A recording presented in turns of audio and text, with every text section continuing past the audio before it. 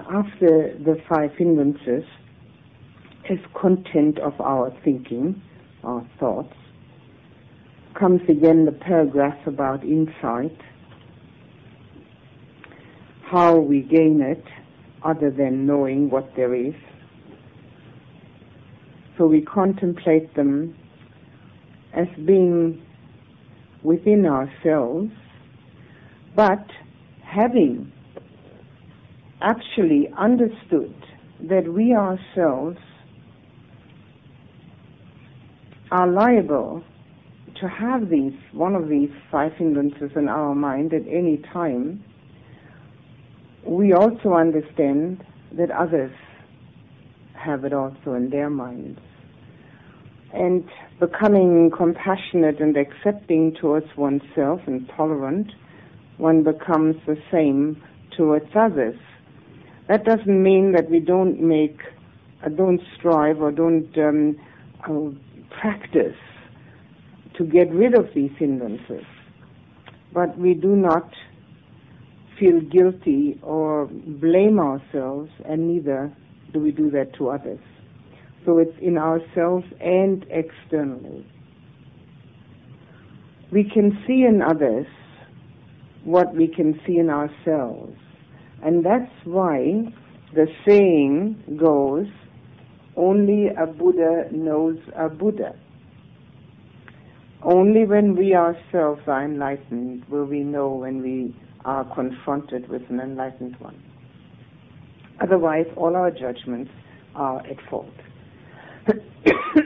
However, having sensual desire, ill will, sloth and torpor, restlessness and worry, and uncertainty in ourselves, we know all the same things in others too. No problem at all. So when we become accepting towards ourselves, we will do the same for others.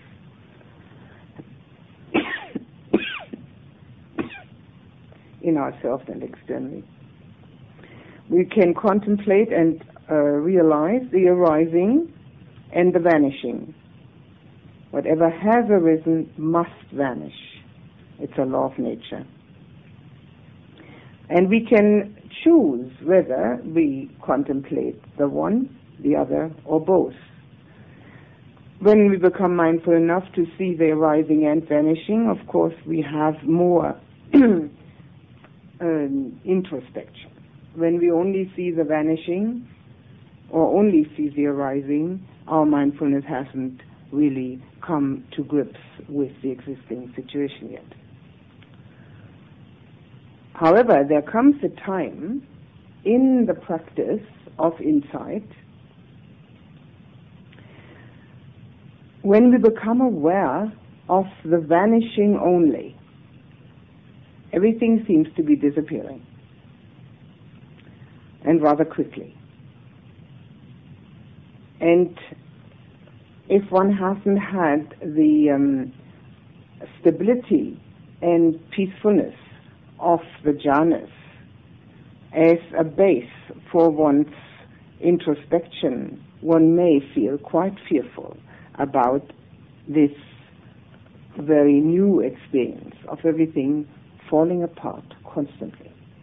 And it seems to follow in such quick order that the arising does not seem to be an important aspect of it. One just sees the falling apart of everything. If that happens when one has practiced calm and has a basis in that, there's no fear connected with it. It just is. So this is one aspect of seeing only vanishing factors. Vanishing aspects. And also very strong mindfulness again, where we see, well, these are just contents of mind without personal identification, will help us to eventually have that perspective and also the experience where we are no longer identified with the personal entity with which we are now identified, but can go beyond that and to a level of consciousness where personal entities do not exist, where there's existence as a whole, where there just is, or where there just things are as they are, without that interfering mind of naming and categorizing. Our mind has the habit of naming and categorizing. And because things don't always fit into the same category that we have, if it doesn't fit into the same one as somebody else's category, we have disagreements. Totally unnecessary if we get to the point where everything is just as it is.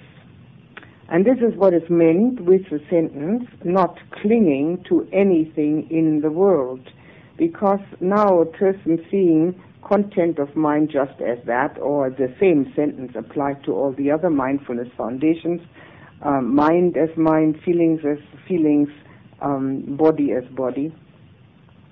And if that is established to the extent of bare knowledge, then there is independence, not clinging to anything in the world, because the world is seen for what it is, nothing but an arising and vanishing factor.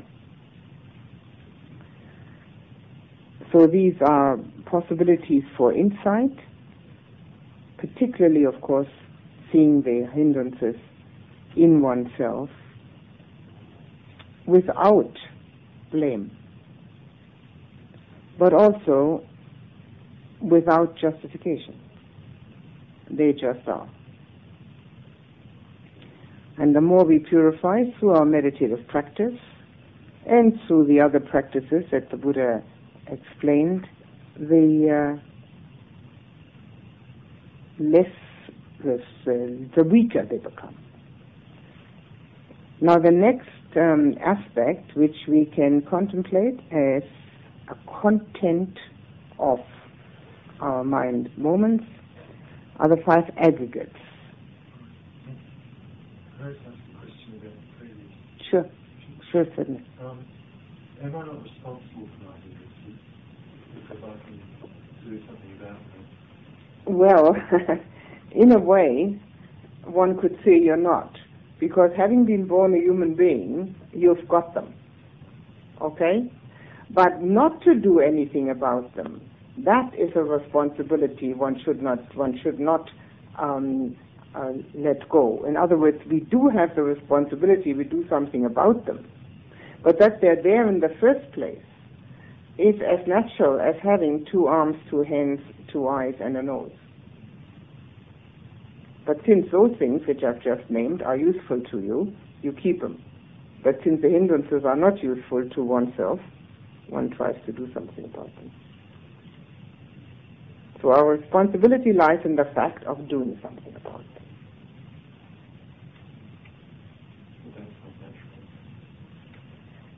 To do something about them. No, that goes a little bit already in the supernatural. Most people don't even know they've got them. They think everybody else has them. But they themselves, of course, are immune. It's very odd. That's how people have so many difficulties with each other. Everybody's got the hindrances except me. Oh, I haven't got them. Everybody else has them. So how do you live in that kind of situation? You can't, That's why people can't get along with each other. So there is a certain responsibility. There is this. The Buddha said, having been born a human being is a very rare occasion. And one should make the best use of it. And if one feels that that is a responsibility with which one is born, making the best use of being a human being, one should try to purify. And purification and growth and spiritual growth, to make that one's priority. However, those people that do that are definitely the minority. Even those who go, who sort of get attached to some sort of esoteric interest are still not necessarily doing this. Someone who doesn't know that the hindrances are their own responsibility, can blame something else. Someone else, usually. Or someone else. Mm. And not feel that they have to do anything about it personally.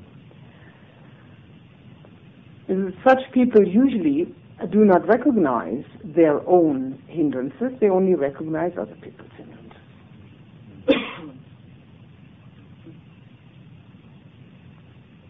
It's much easier to see the splinter in somebody else's eye than to see the tree trunk in one's own.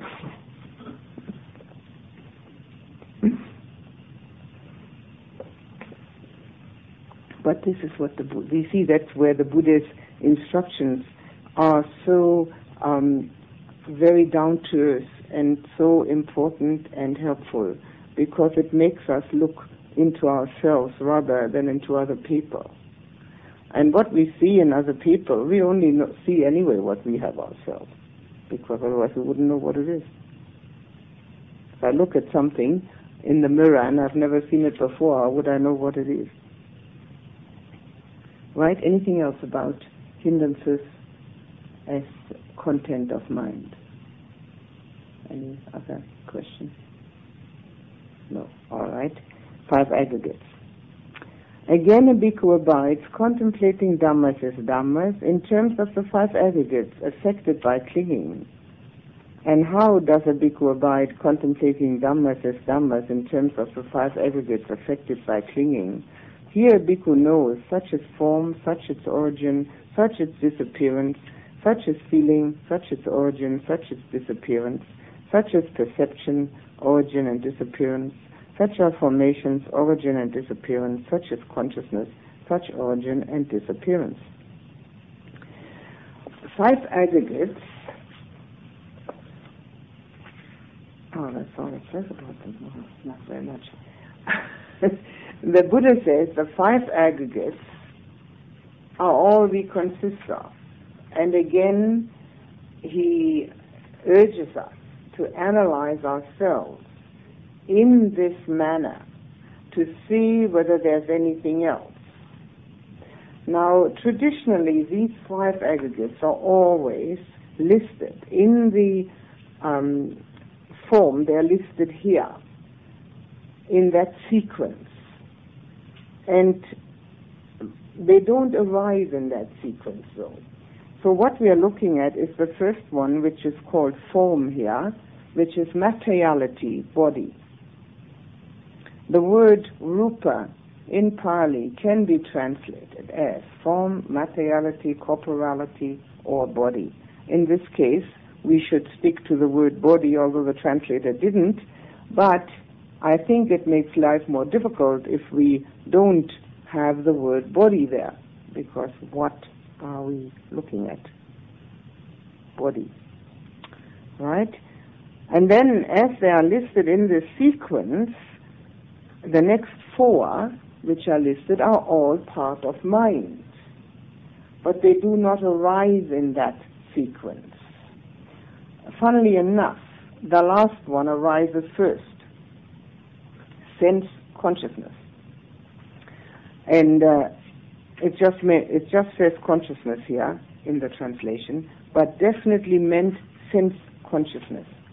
Seeing, hearing, tasting, touching, smelling, and also thinking.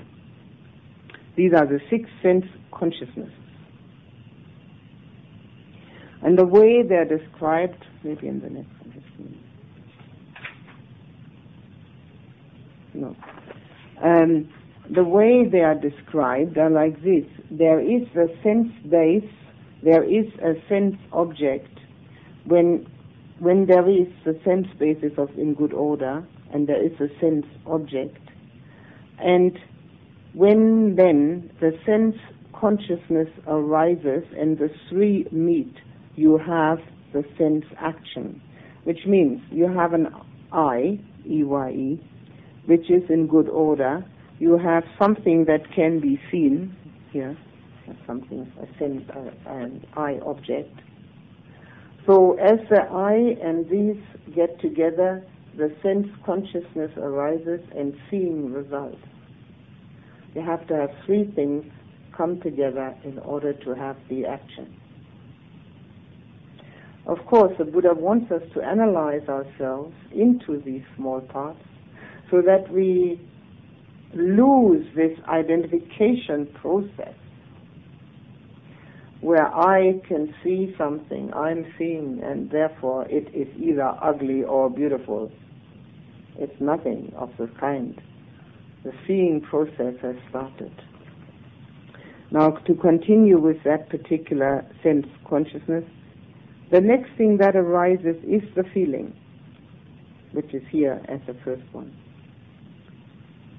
We can particularly easily understand this when we think of the fact that we get a painful feeling in the sitting posture.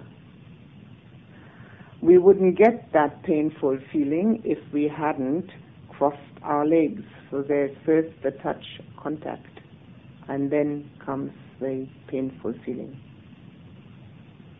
After that comes the perception, which is the nema, which says pain or unpleasant. And after that comes the mental formation. The word formation here is... Is it pain before you perceive it as pain?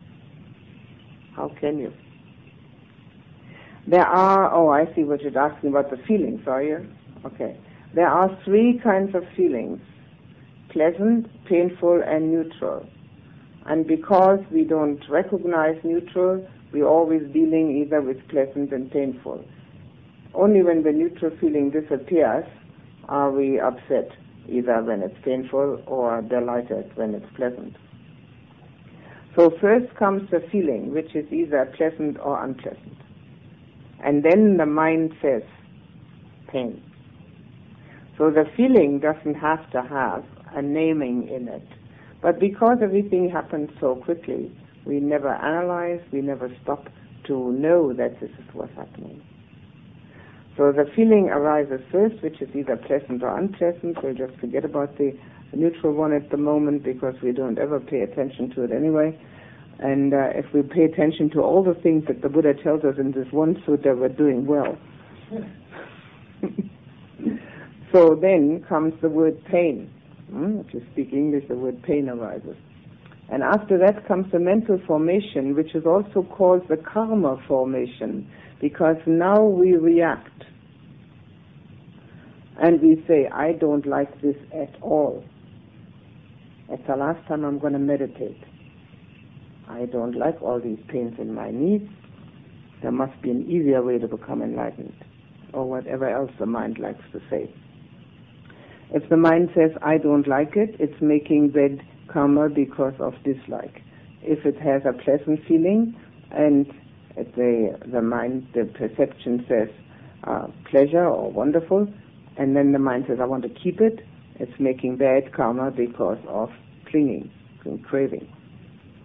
So whatever reaction we have, unless it is one which says, such is a feeling, we are making some sort of karma which has to do with wanting to keep or wanting to get rid of. That's why the formations, which are in Pali sankharas, are also called the karma formations. This is where we make karma.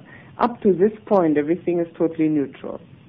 Sense contact, everybody has who has senses. Feelings, everybody has. Perception, everybody has. But the mental reaction, the mental formation, has to become our own choice. These are called the Pancha Upadana Khandas. Pancha is 5. Upadana is clinging, and Khandas are the aggregates. The 5 aggregates of clinging. And why are they called that? Because this is where the I identification, the me concept arises. Because we cling to these 5. Now, very good insight meditation practice, one which can be extremely helpful, is to recognize, first of all, the sequence, how it happens, which is an analytical way of looking at oneself, taking oneself apart into bits and pieces. And then, secondly, becoming aware of the fact that actually we have that notion that this is me seeing something, me feeling something, me perceiving it, and me reacting it. And then trying to ascertain where does this me notion arise from? Where is it coming from? And you will find it's nothing but a mental construct. But the mental construct arises out of a deep-rooted desire. Find that desire, and it makes this me illusion clearer.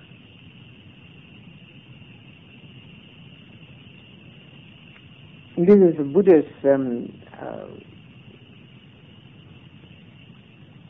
suggestion, and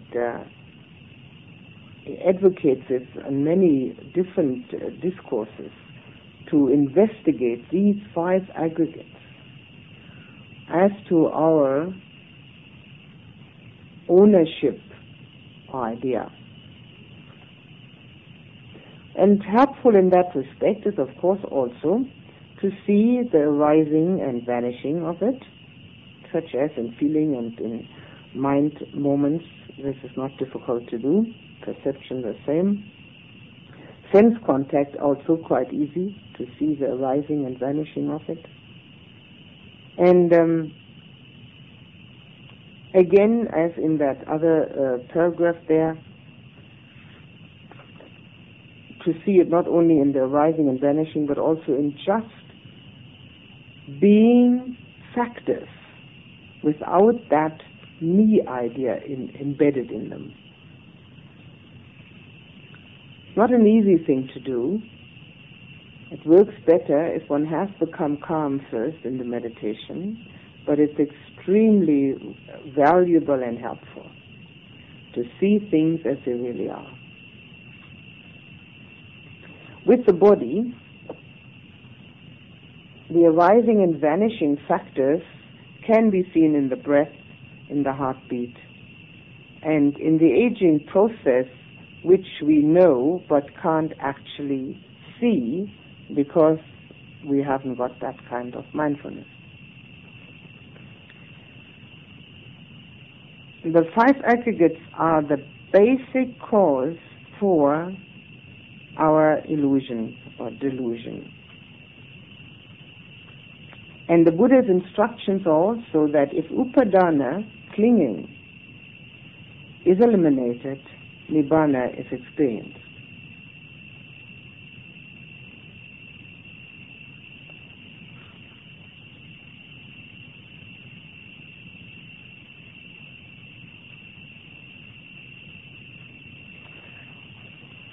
So whether we consider our mind contact in the terms of hindrances or in terms of 5 aggregates, either way will be inside path.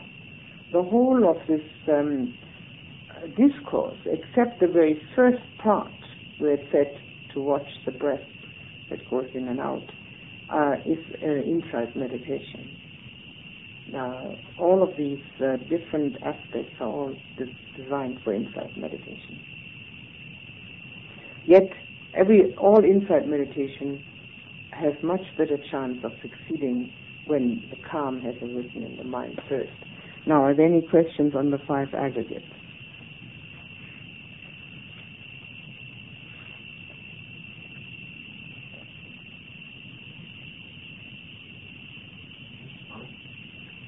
Even the idea of me, just the way of naming the 5 aggregates together as a group, like a classification.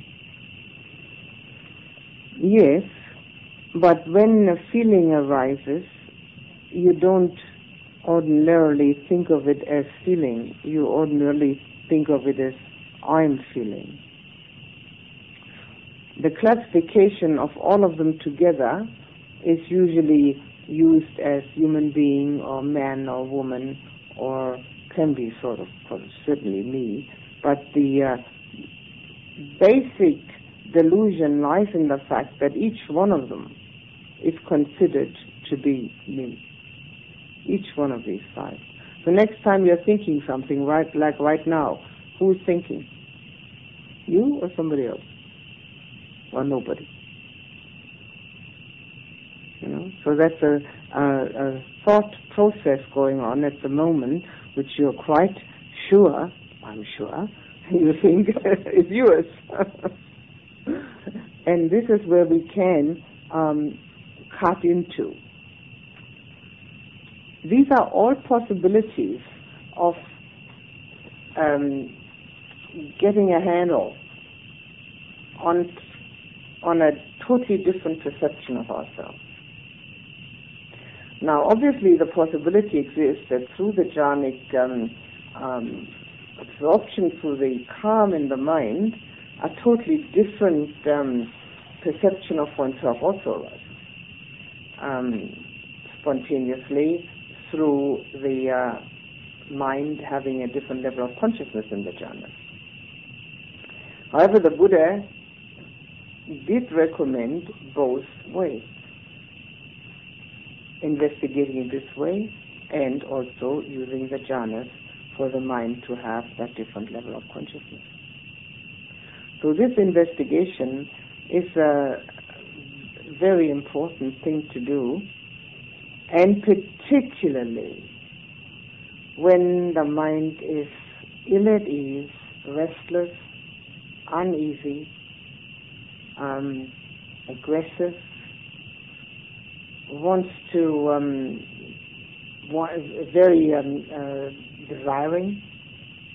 These are moments when this investigation can be very helpful. Because that's when we are confronted with a difficulty. And when we are confronted with a difficulty, we need a remedy. These are the remedies.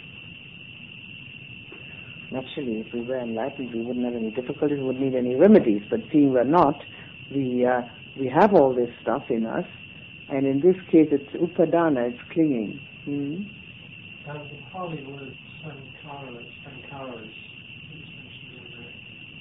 Is that specifically mental formations that have come from previous embodiments, or can they be from this particular lifetime? Sankhara is a mental formation which is happening now, but it can be translated as karma formation because mental formation makes our karma. We are making karma with our mental formations. But how they are shaped has something to do with previous experiences. Yes, most of it has to do with our experiences now.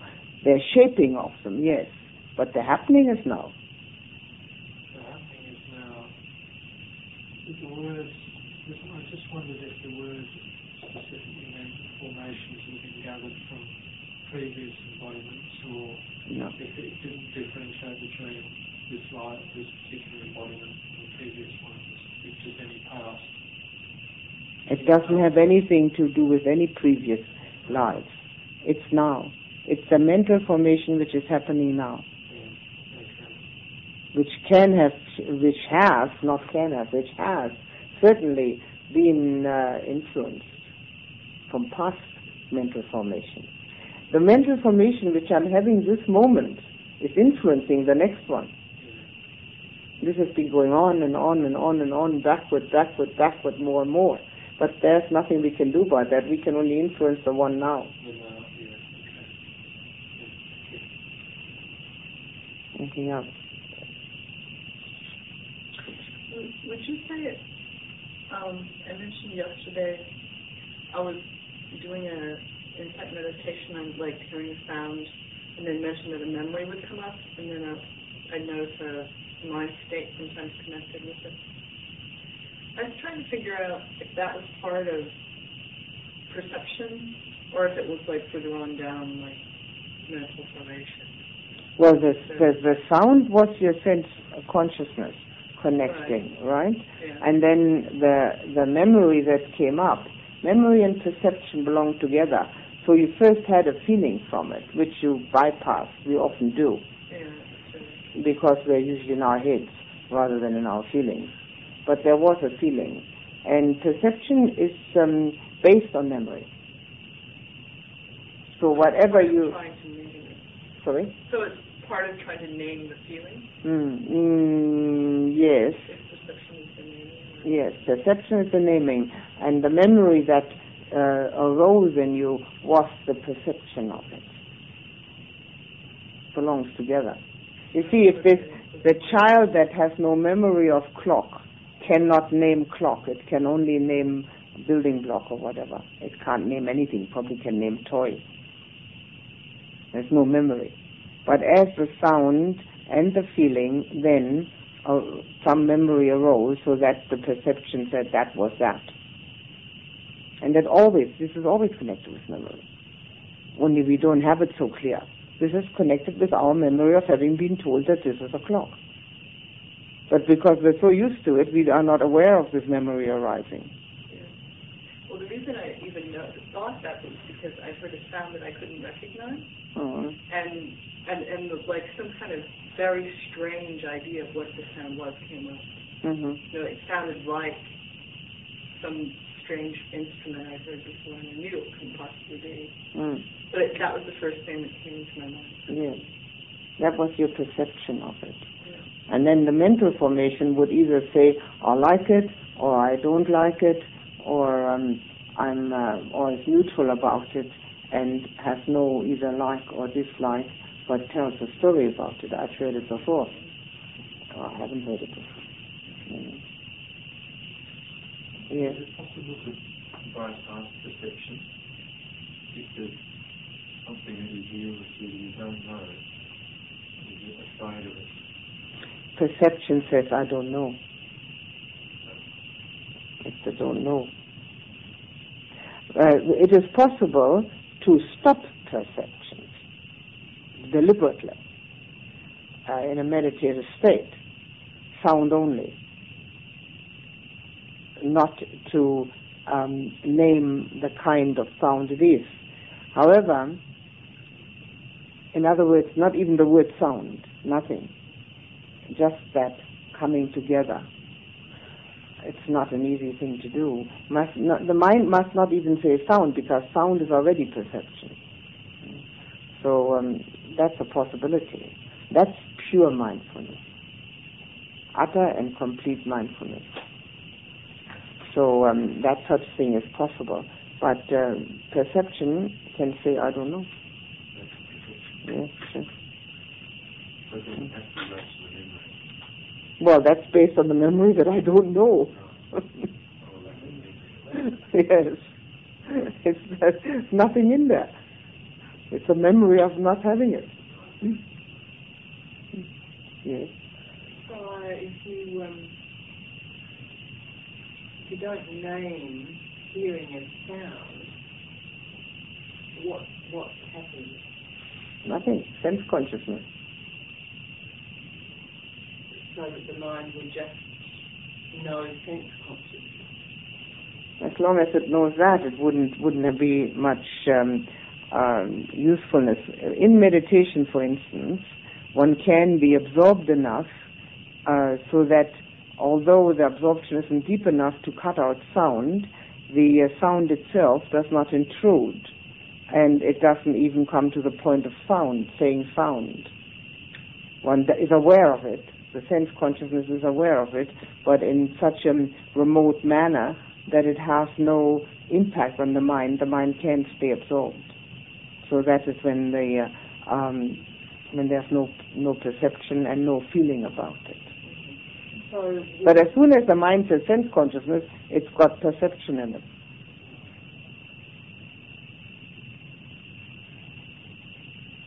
So, knowing that sound is there and holding it, but not needing to name it, that in fact would be the actual description of the purification of perception, would it not?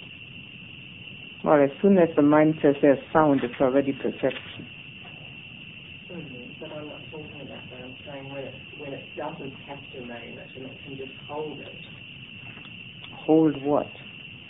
Well, the sense consciousness of sound is, there's no holding to it. It's usually very, very quick, isn't it? I mean, there's no hanging on to that sort of thing. Well, I was using the term hold there as knowing it to be a part of consciousness. And the way you said it was, if there are noises happening, when you're absorbed, you don't need to name them. You don't even need to say that this is sound. Okay. The sense consciousness is aware of the fact that something has hit the eardrum, but it doesn't name a thing, neither sound nor the name of the sound. It stays with what it was doing. That's not mindfulness, that's being otherwise engaged. Pure mindfulness would be that you could do that even without being otherwise engaged.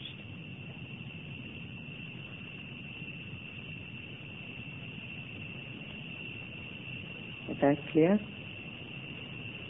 It would be a very, very strong mindfulness which is very difficult to practice. In other words, the mind is only engaged in mindfulness and not in absorption in something else. Okay. So my question is that a description of the purification of perception? There's no need to purify perception. We need to purify mental formation. There's no need to purify perception. Perception just is based on memory. We need to purify mental formation. And mental formation is the one that says, this is me. And as we are concerned with this me, that's where the purification sets in. The perception is only the way the memory has imbued itself with us. We don't concern ourselves with that. We concern ourselves with our reactions. And the reactions is where we purify. So the reaction to this idea here that we have about ourselves, that's where we purify. Yeah. When perception seems to be based on expectation, for example, you hear a car come down the road and you think, oh, it's going to be so-and-so. You say, mental formation, that's so-and-so. Of course, it's nobody, it's the baker. Is that still memory? It's still in the category of perception based on... No, that's already the mental formation. That's the baker. Or that's not the baker, that's the mental formation. The perception says car. And then the mental formation says, oh, I hope it's, I don't know who, it's my friend. And actually it isn't your friend. So the perception is very quick. It's a very momentary thing that happens, whereas the mental formation can go on and on and on and on and make all sorts of stories about it. Yes. Feeling came in before perception. Yes. So there was the pure sound, and then the feeling, and then the perception, then the mental construct of whatever perception brought through memory. Mm-hmm. So memory came in at that perception, not a feeling. Mm-hmm. Memory actually is our base for perception. Without memory, we wouldn't be able to perceive properly. Now, so people are what we call mentally ill. They perceive things in a totally different way from the way we do, because their memories are based on totally different aspects of it. And but where we hook into is our mental formation, which is our reaction, and that's where we hook into. I have talked about the fact that I remember saying that from feeling to craving, this is where we can step out. Remember that? Okay.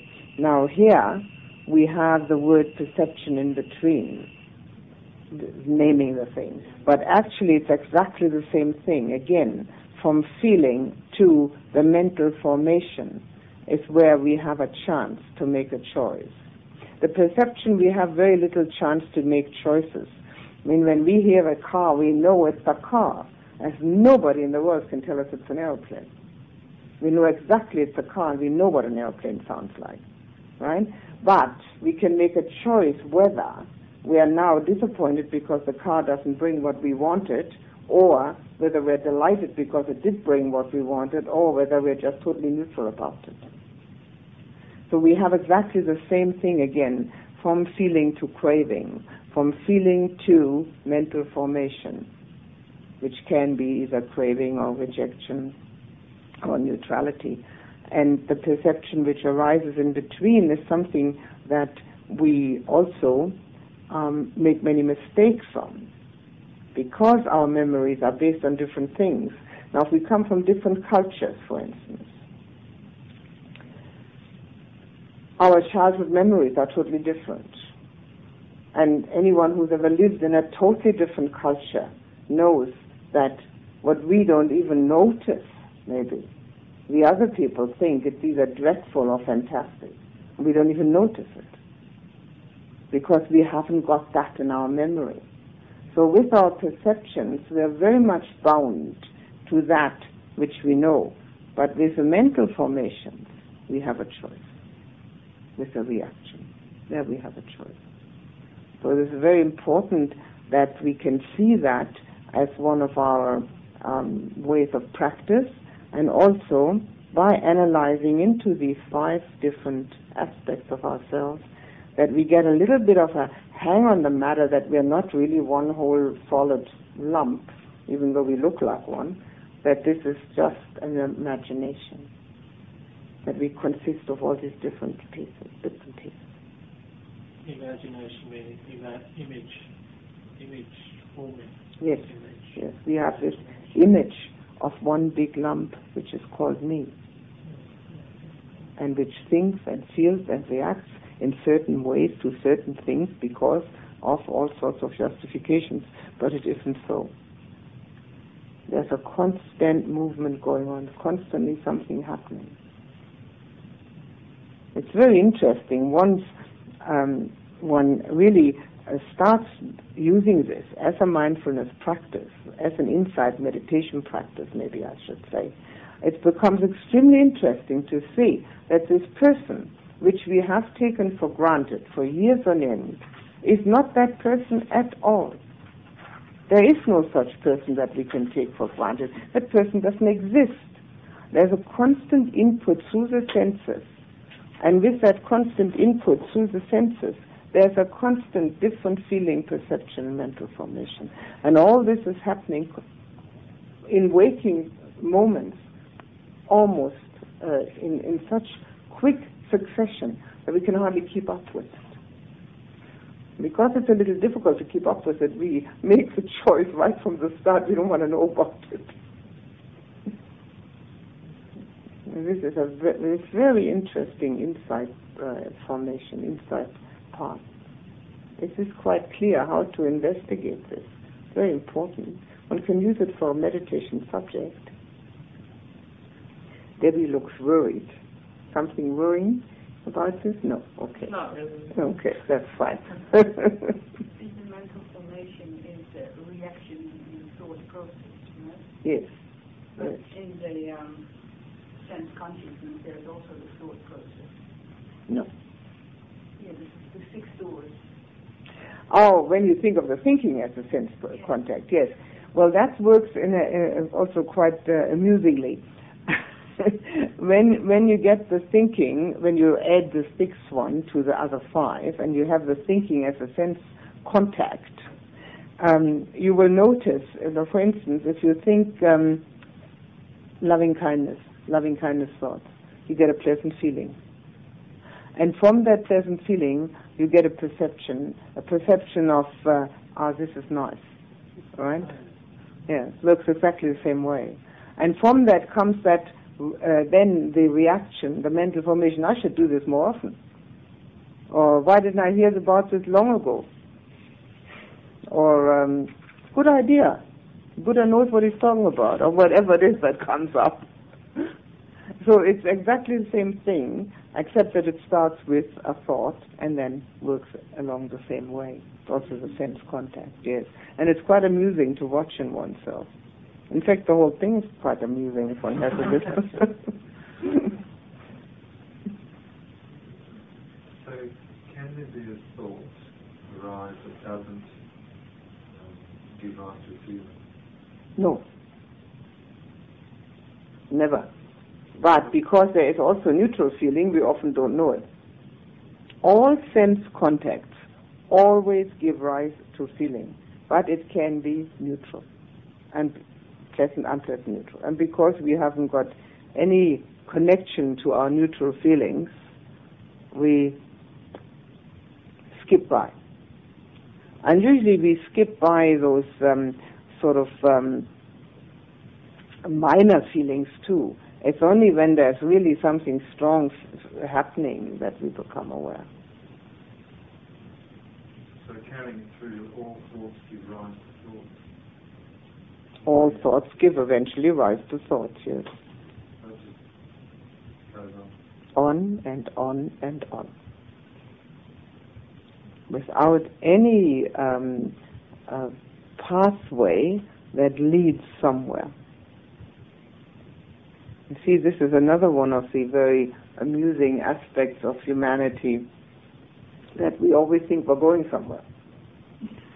We're going to get somewhere. We're going to either conquer the world or conquer space or conquer... Get the idea. So in reality, there's nothing happening. It's all going around in circles. Day after day after day after life after life after life. Thought gives rise to thought. With in between feeling and perception. Yes. No, well, yes, of course, you could look at it that way. I quite agree with you. You're quite right. But if you look at it as being depressing, the mind again goes in that direction. I don't advocate that at all. I like a bit of humor about the whole thing. Yes. Does it mean then that feeling is continuous, changing all the time? Yes. But is there an advanced jhana where feeling cuts out?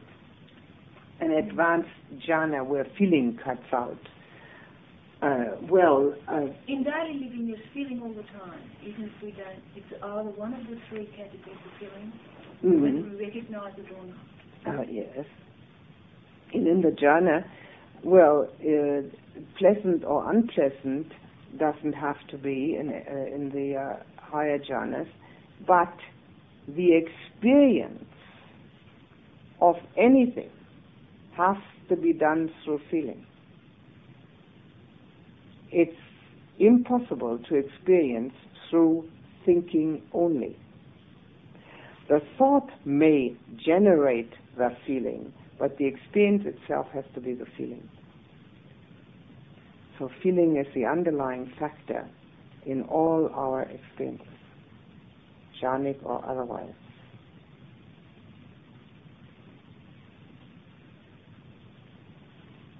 Is that clear, Margaret? Or? No? Well, ask again. Well, maybe I can explain. Total liberation might mean an escape from feeling. Why, don't you like feelings? Well, it says... Well, let me explain it, okay. Is this what? No. Okay. At this moment, you know who's sitting on your cushion, don't you? And how do you know that that's Margaret sitting on your cushion there? How do you know? Memory. What else? Do you feel like Margaret, or do you feel like Ayya, or do you feel like Debbie, or do you feel like Margaret? Well, I assume I feel like Margaret. It's an assumption. Sorry? Presumably I feel like Margaret. All right. And do you feel that Margaret is a person? Sure. Sure, okay. And a different person than, for instance, from Debbie? Absolutely. Okay. Right. And now, when there's an enlightened person sitting on that cushion, that enlightened person doesn't feel that he or she is different from anyone sitting around, because he doesn't feel that there's anybody in particular sitting there. He knows there's a body sitting there, and a person, and that enlightened one will also know that in the body there are mind moments arising, but there's nobody there. And since that is a feeling that there's nobody there, he has no feeling that anybody else is different. It's an emotional feeling. It's not thinking you're talking about. It's an emotional feeling. I wouldn't like to put the word emotional in there, because in our language that has a connotation of being passionate. Although it doesn't have to be that, but it does have that connotation. You know what I mean? And it's not passionate. It is a feeling. It's an Might it be compassionate? Yes, that certainly would arise. Yes. But in order to make it clear to you, maybe the word emotion does need to be in there rather than the word sensation. It's certainly not a physical sensation. It's certainly an emotional feeling, yes. And yet I'm a little hesitant about the word emotion because of its linguistic implication. Are we clear on that? Or maybe we have to wait till we get enlightened. But this is why, now following on from this, what I've just said, this is why every experience is based on feeling. Actually, that's in the language too. So often we say, I feel such and such. Yes. Yes. And we really mean the feeling. Yes. Not thinking. Yes. Every experience is based on feeling. So there's everything that we know doesn't really have the impact in what we feel. And what did you say was the reason for that? The reason for feeling? You mean the cause? The cause for feeling, or what? What do you mean the reason for feeling? Well, I can't remember what context that you just said, and that's the reason for it, I think. Just to understand that. Sorry, I can't relate at the moment what you mean. I don't know. What is the relationship between perception and opinion? No, opinion is mental formation. If I see something and I perceive it. No, the word perceiving in our English language does not have the same terminology meaning as it has in this explanation. In Pali it's sanya, and it actually just means naming. That's all it means. And of course, naming is based on, as I said, on our cultural bias and on our memory, but it doesn't carry opinion in it just yet.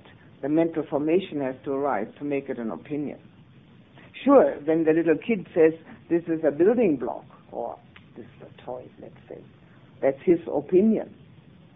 But we wouldn't say that he has an opinion yet until he exclaims, how can you say this is a clock? This can't be a clock, it has to be a toy. That's an opinion. If I go to a group of black people and I say, oh, Abbo, is that my perception, Mm-hmm. my opinion. That's your perception. Your opinion is I don't like them or I do like them. Or I'm going to do something for them or they're awful. That's opinion. So you can still name them as abos, but really But that's very... derogatory, isn't it? Well, that's what I'm asking.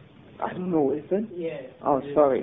That linguistic delicacy escapes me. I spend too much time in other countries. Or maybe I should use the word nigger. If I say... Well, that's derogatory. That's derogatory. Yes. Is that an opinion? Well, you could say aboriginals, couldn't you? That's not derogatory, is it? No. Oh, I'll say aboriginals. But what I mean is, if culturally I'm brought up to name those people in that way. Well, if you're just naming them because you're brought up that way, you're not having an opinion. But if you feel badly about them, and you're using that word to feel badly about them, surely you are then expressing already, even in a subtle way, your opinion. And your perception would have been, they're black, they must be that. It would have been your perception of it, and then you're expressing an opinion with a derogatory statement. But if you're just naming them as what you see, black, you're not expressing an opinion. And besides, it doesn't matter. It's totally immaterial. All you have to do is purify your mental formations. But mental formations can also be culturally conditioned. Sure. But as long as they're negative, it doesn't matter what culture you're in. They'll always be harmful. So that both can be culturally conditioned, but the perception is not important. The perception only helps you to name something. It's totally immaterial. You don't even know you're doing it. None of anyone that doesn't practice mindfulness to the nth degree knows that they're using perception. We're only aware of mental formations. And even that most of the time not. So the purification takes place in the mental formation in the non-reaction to the feeling. So the other morning when I received typewriter, and it wasn't, that didn't matter. Didn't matter. My reaction to that. That doesn't matter. That was your memory of a typewriter. That was quite all right. But when you then said, oh, this is worse than traffic noise, that was mental formation and made negative karma, because it was a negative statement. That's mental formation. But when you said typewriter, that's nothing. The lyrebird was copying the typewriter. And Steve knew I wasn't there to use the typewriter. So he heard the typewriter going.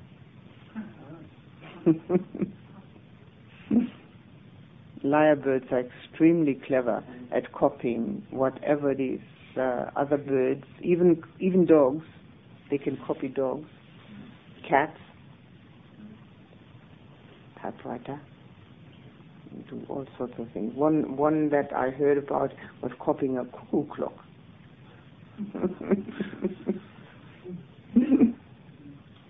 So saying typewriter is fine, but saying that's worse than traffic noise, that's the reaction.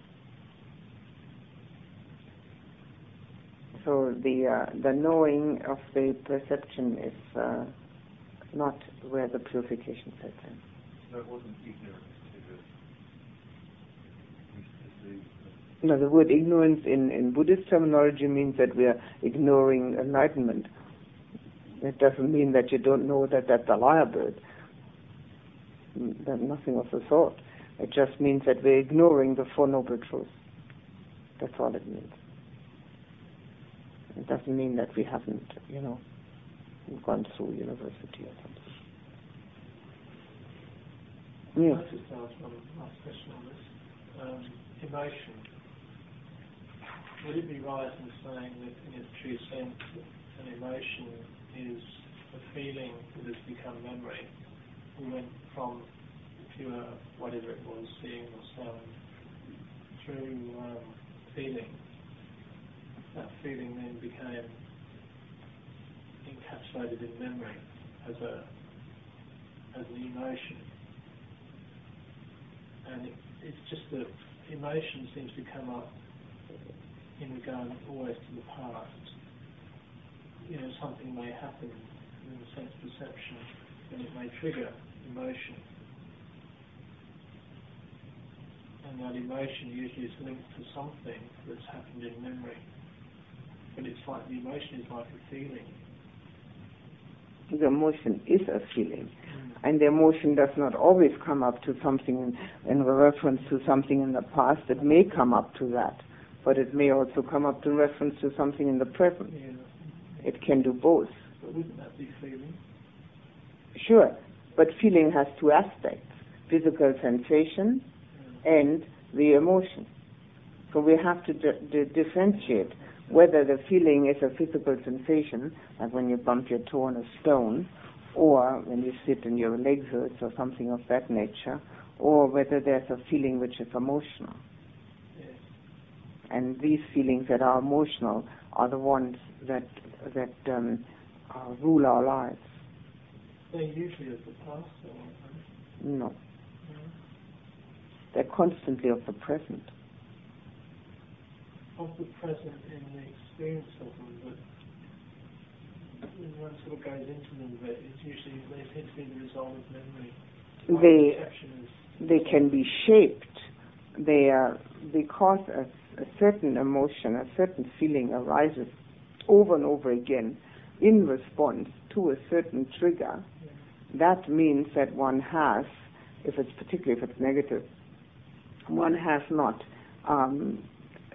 changed one's negativity yet. But the actual happening is in the present.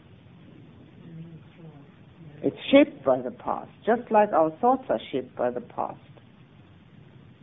This thought now triggers the next one, and the next one, and the next one.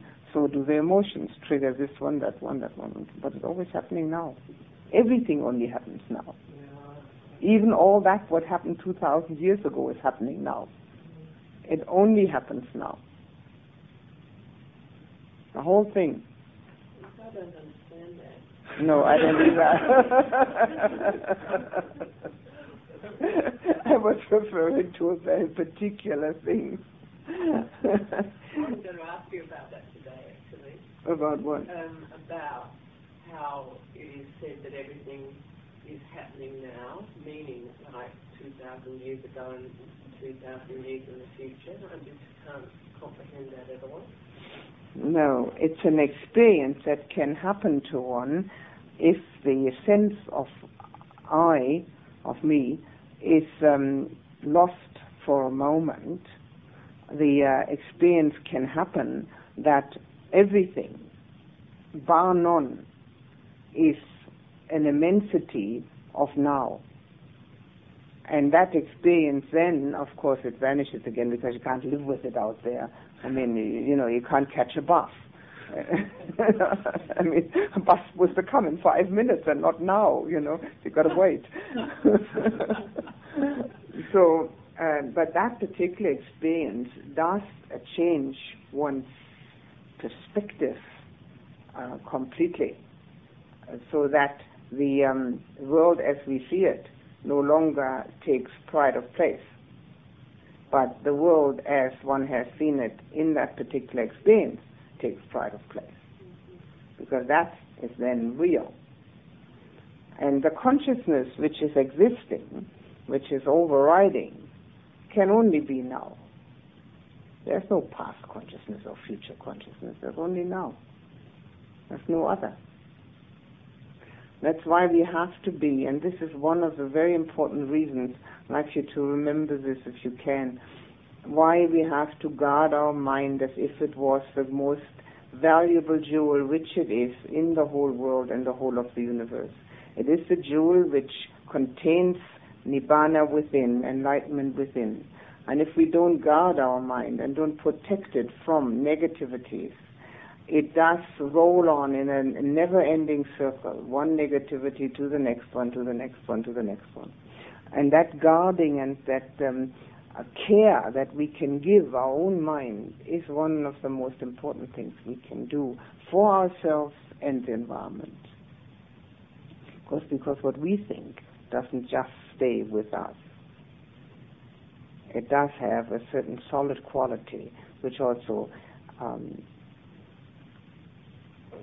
relates to others, or others can relate to it. It transfers outside of ourselves. Although we think it's all hidden inside, it isn't. So this protection that we have to afford our own mind is one of the most important practice aspects that we can do.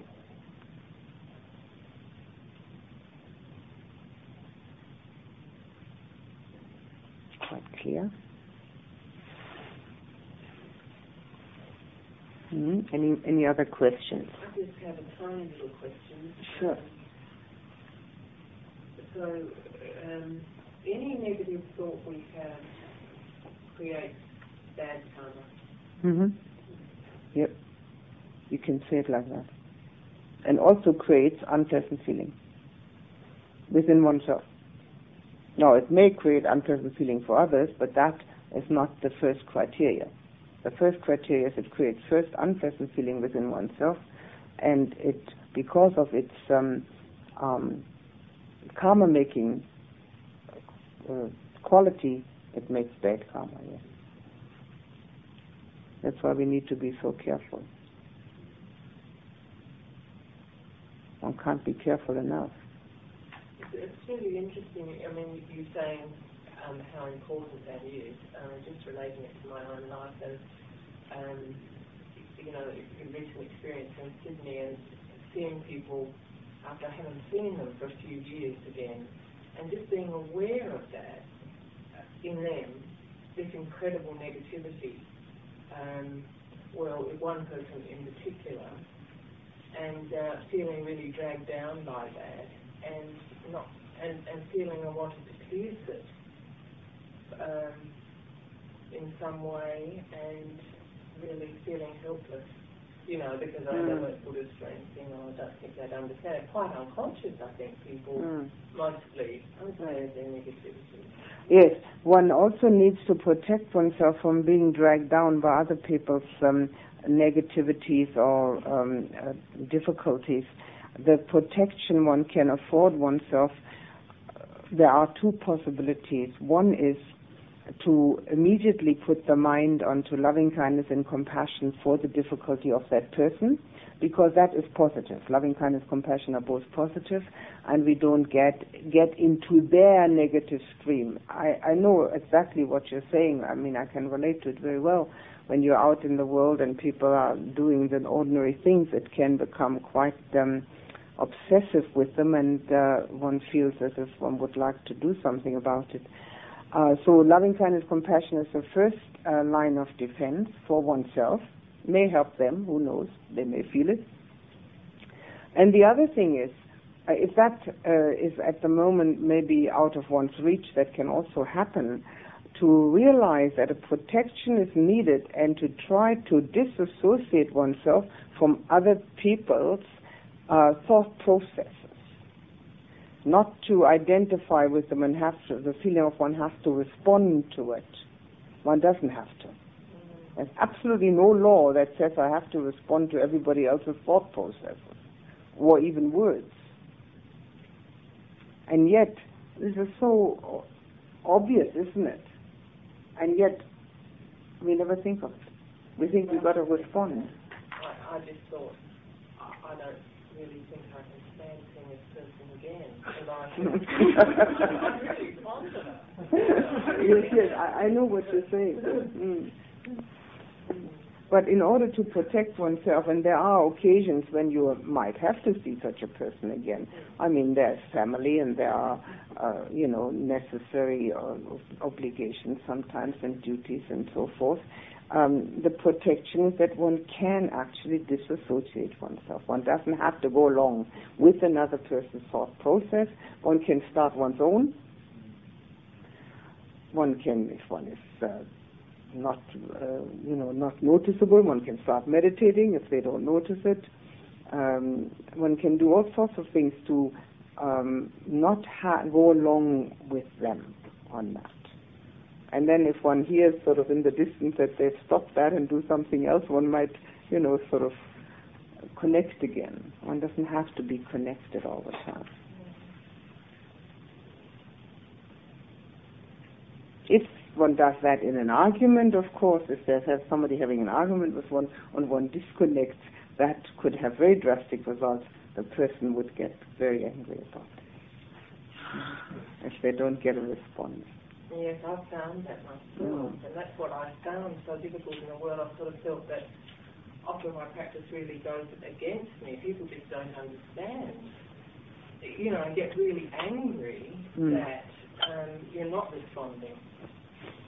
Yes. It had a terrible, it wasn't a terrible thing with my mother, but, she really got angry that I didn't get angry with her.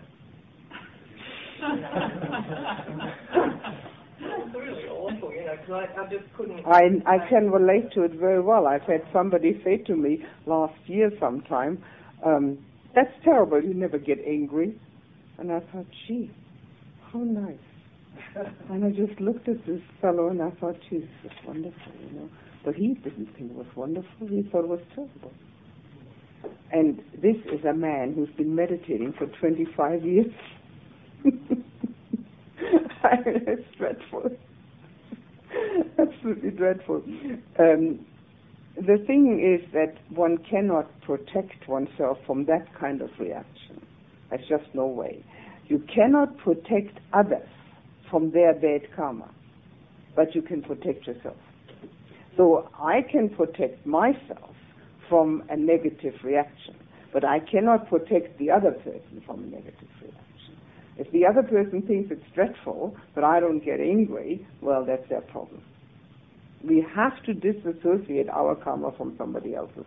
Surely we would not like to be the cause of somebody else making bad karma. But if there's no intention behind it, if I don't intentionally cause them to make bad karma, there's no bad karma for me. So we can only protect ourselves. By protecting ourselves, we usually protect everybody else too. But sometimes people don't want to be protected.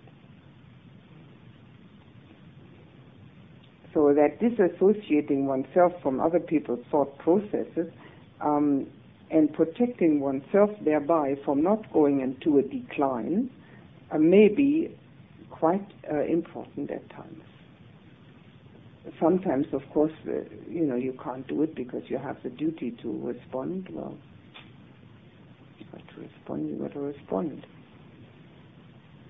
If you know you're going to visit someone, I practiced that recently, just before leaving Melbourne, and knowing that I was visiting someone similar to what she said, and that there was some reaction there for me, and I practiced the loving kindness before I went, quite diligently. Found that helped.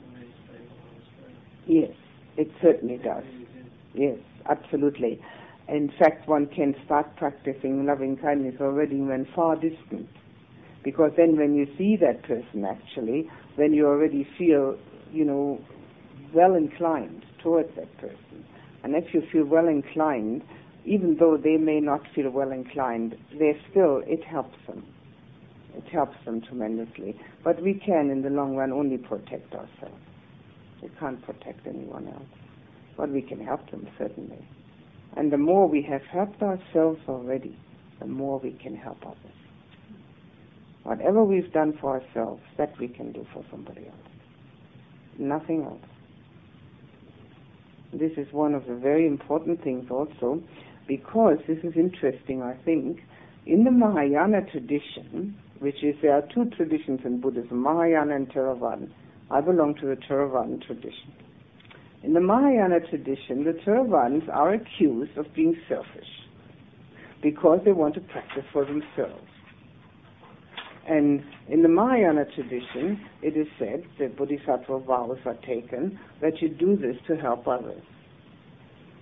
But actually, in the actual fact, you can only help others as far as you've already helped yourself, and once having helped yourself, you can't help but help others. There's no way you can get out of it. So the whole thing is actually an academic question which doesn't have any real basis in fact. I always have to smile when it comes up, because there's no fact to it. It's all conjecture. It's again our mental formations making up those things. But it means again that there's no selfishness in practicing for ourselves, because only that we can do for ourselves. So as far as we go, that's how far we can help. 5 aggregates, we got away from them, didn't we? And it is an insight meditation project which is important to do, to see them in oneself, to realize the arising of the clinging in the 5 aggregates. How we know that this is me. And we can only get angry or perturbed when we own the feeling. We can't possibly get angry when we don't own the feeling. This is very interesting to investigate. And we can only get desirous when we own the feeling. But if it's just a feeling which has arisen, just a feeling, nobody owns it, how can we get angry about it? What is there to get angry about? It's just arising. And this is a very interesting and very valuable meditation practice. And I'm only talking about it when you sit in meditation and the mind has become calm, and then you investigate it, it does make a different impact than just hearing about it like this. Okay? All quite clear? Even though it may not seem like it, but one of these days we will finish this sutta. There are 3 more things, 3 more days.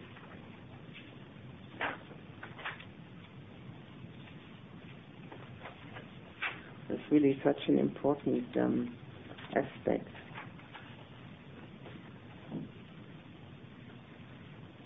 This is a sort of typical of the Buddha's teaching, going into the analysis of the person, rather than just seeing ourselves in this old accustomed way.